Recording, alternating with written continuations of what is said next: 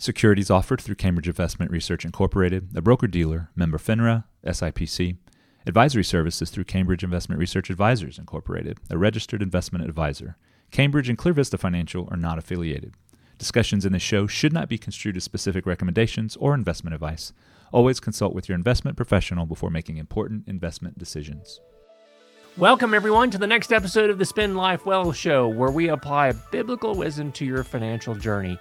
I'm your host, Certified Kingdom Advisor Mark Trice. I'm here in the studio with financial advisor Jesse Hamilton. Hey, Jesse, Mark. welcome. Thanks, Mark. How's it going? Good. Hey, tomorrow is the 4th of July, Independence Day. And a big day. I don't know if you've got anything planned. Hopefully we can maybe shoot off a firework or two if it's not too dry. I haven't looked to see if they've been banned this year or not, but there's a reason that we celebrate, and that's basically because we are celebrating our freedom. And well over 220 years ago, or 200 years ago, the founders freed us from the tyranny of the king. We fought for our independence, and today we're going to be talking about how to build your own financial independence. Right. So today we have 5 ways how you can build financial independence. No fighting here, right? No fighting. No gun battles with the British Army. Hopefully not, although, anything's possible. This is going to look different for everybody, depending on what stage you're in. Financial independence is so important to everybody. A lot of my peers, financial independence looks like not taking any more money from mom and dad. But, to those saving up for retirement, that could be an early retirement, providing for yourself in that way. It's going to be different. But you mean there's people in the late 20s that are still living off mom and dad? Oh, yeah. Oh, man. Hey, so anyway, that, like Jesse said, that financial independence can look differently for other people, but it basically means you're looking at free from debt, having setting aside money for retirement, or maybe early retirement, or quite frankly, for many, it's just simply stop living paycheck to paycheck. Right. So we're going to cover the 5 kind of high-level general things that can get you on the road to financial independence. We should have had some flags and some kazoos here to celebrate Independence Day, but we do want to remind people of that. So the first thing that get you on your road to financial independence is what, Jesse? The first thing is keeping up with your budget. So Intuit, the company that we all are familiar with, in 2020, they found that 65% of Americans don't know how much they spent in the previous month. That's not a good place to be. No. You want to know how much you're spending. And, sometimes we call it the B word. We don't want to say budget because it makes people uncomfortable. Right. And budget's not as exciting as it is to spend the money, right? Mm-hmm. So we talk about a spending plan a lot of times in our office. So if you want to call it a spending plan, we look at that from more a proactive lens, preparing for where the money's going to go. So the most important thing is a lot of people just want to bury their head in the sand and not really track what they're spending, but simply write down what you're spending. And that's usually a good way to start keeping up with your budget. Maybe the first goal that you have is just simply to identify what you are spending. And that can be scary for a lot of people, but it is one of the first major steps on getting the road to financial independence, is just simply keeping up with what you are spending. Right. And I know we talked about this before, but most people use a debit card. Pull up your statement, print it out, get a paper and pen, and just see where the money went. And so the second thing, when it comes to budgeting and developing a spending plan and writing those expenses down, the second big step on the road to financial independence is what? To build your emergency fund. So speaking of emergency funds, right? We need to have it. Yeah, we were sitting with somebody earlier, Mark, remember this? And we said, those surprises come up, and you made the comment, I don't know why we even call them surprises, because we know they're going to be there. We know they're going to happen, right? I think that this particular person, their hot water heater went out. Yep. And she goes, it's always something. I was like, well, it's always something, so we have to be prepared with having an emergency fund. And that could just be a cushion to get you and yourself or your family through a difficult time.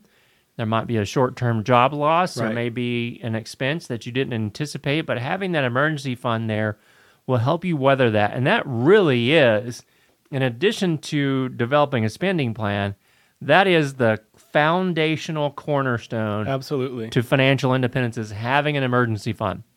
So what kind of generally is the rule of thumb for the size of the emergency fund? Well, this is going to be unique to each person, and we encourage you to give us a call if you want to talk about that. But on average, we would recommend the ideal emergency savings should be between 3 to 6 months worth of savings. So that's your necessary bills to be paid for 3 to 6 months. Now, if someone has more than 12 months of expenses sitting in emergency funds, is that good? We might consider that a little bit excessive. Okay.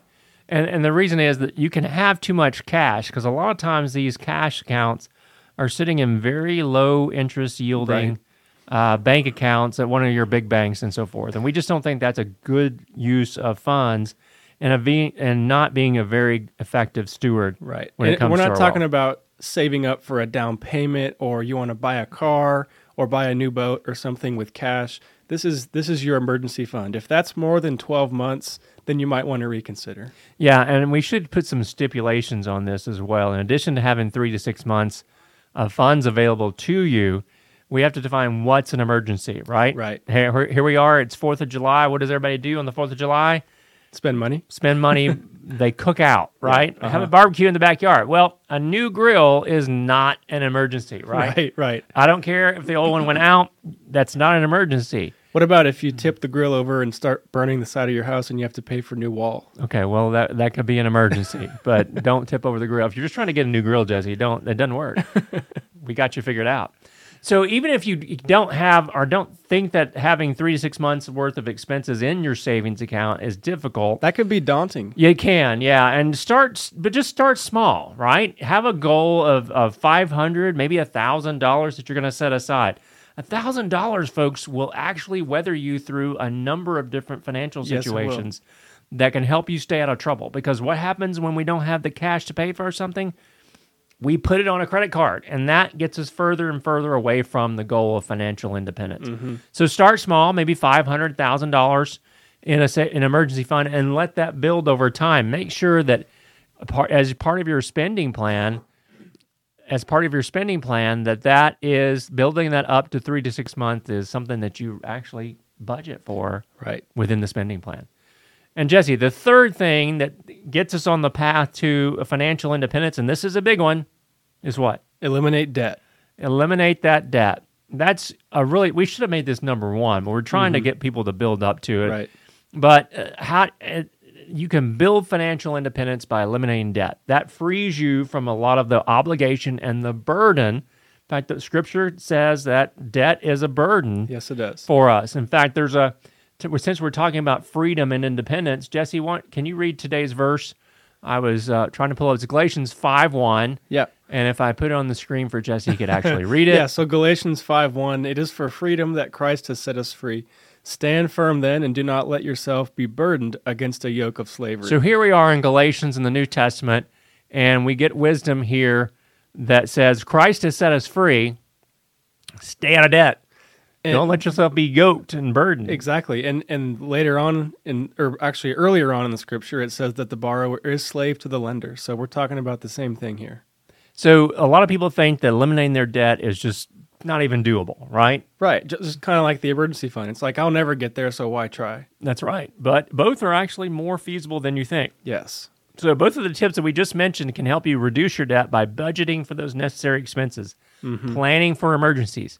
This is how people get in trouble. They run into a financial situation that they didn't anticipate. Yeah, it's also how the credit card companies win. Oh, yeah, they love it when you don't have money to pay for expenses. And so both those things can help you get in a situation where you can eliminate debt, but you have to do those first steps first. You got to know where your money's going. You got to save money for an emergency, okay? Right. So a practical way that folks can reduce or eliminate their debt is to simply cut out excess spending. Mm-hmm. Now, cutting spending doesn't sound like fun. No. But if we truly are honest with ourselves and we look at what we're spending every month, are there some things there that we really don't need? Mm-hmm. Can we agree to that? Probably. Right. Okay. We can agree there's probably something there. And it might mean something as simple as, I'm not going to go to Starbucks 5 days a week. I'm only going to go 2 days a week. Mm-hmm. Or it may be, hey, I don't know why I've got all these different packages on my cable bill. Maybe I need to eliminate one of them. Or And we may decide that, hey, streaming services are a lot cheaper and I get to watch the stuff that I want to watch. So, it's very practical if you start looking at your spending and looking and seeing where there are areas where there's excess spending. Now, some months that's going to be easier than others, right? Yeah. Because, there may be times where you have to spend more as part of your natural spending. But this practice can really help you get out of debt. It really can. And if credit cards are a sore point for you or you just want to learn more about it, we did do an episode on June 10th. I encourage you to go back and listen to the 5 rules of using credit cards. I was browsing at some of our numbers earlier, and it seems like the listeners really enjoyed that one. Okay, so a lot of listeners, maybe you should go back and look at that, listen to that later on. That's the June 10th episode of the Spend Life Well Show. When you are paying down your debt, you might not think about it, but you're saving yourself sometimes 19 to 29% interest. Yes. And that's huge, and that's going to help you on the road to financial independence. Now, the fourth thing is a little bit more down the line after you've eliminated your debt, but planning for retirement, Jesse. Absolutely. At all ages, and starting early if you can. So planning for retirement is another big area to help you on your path to financial independence.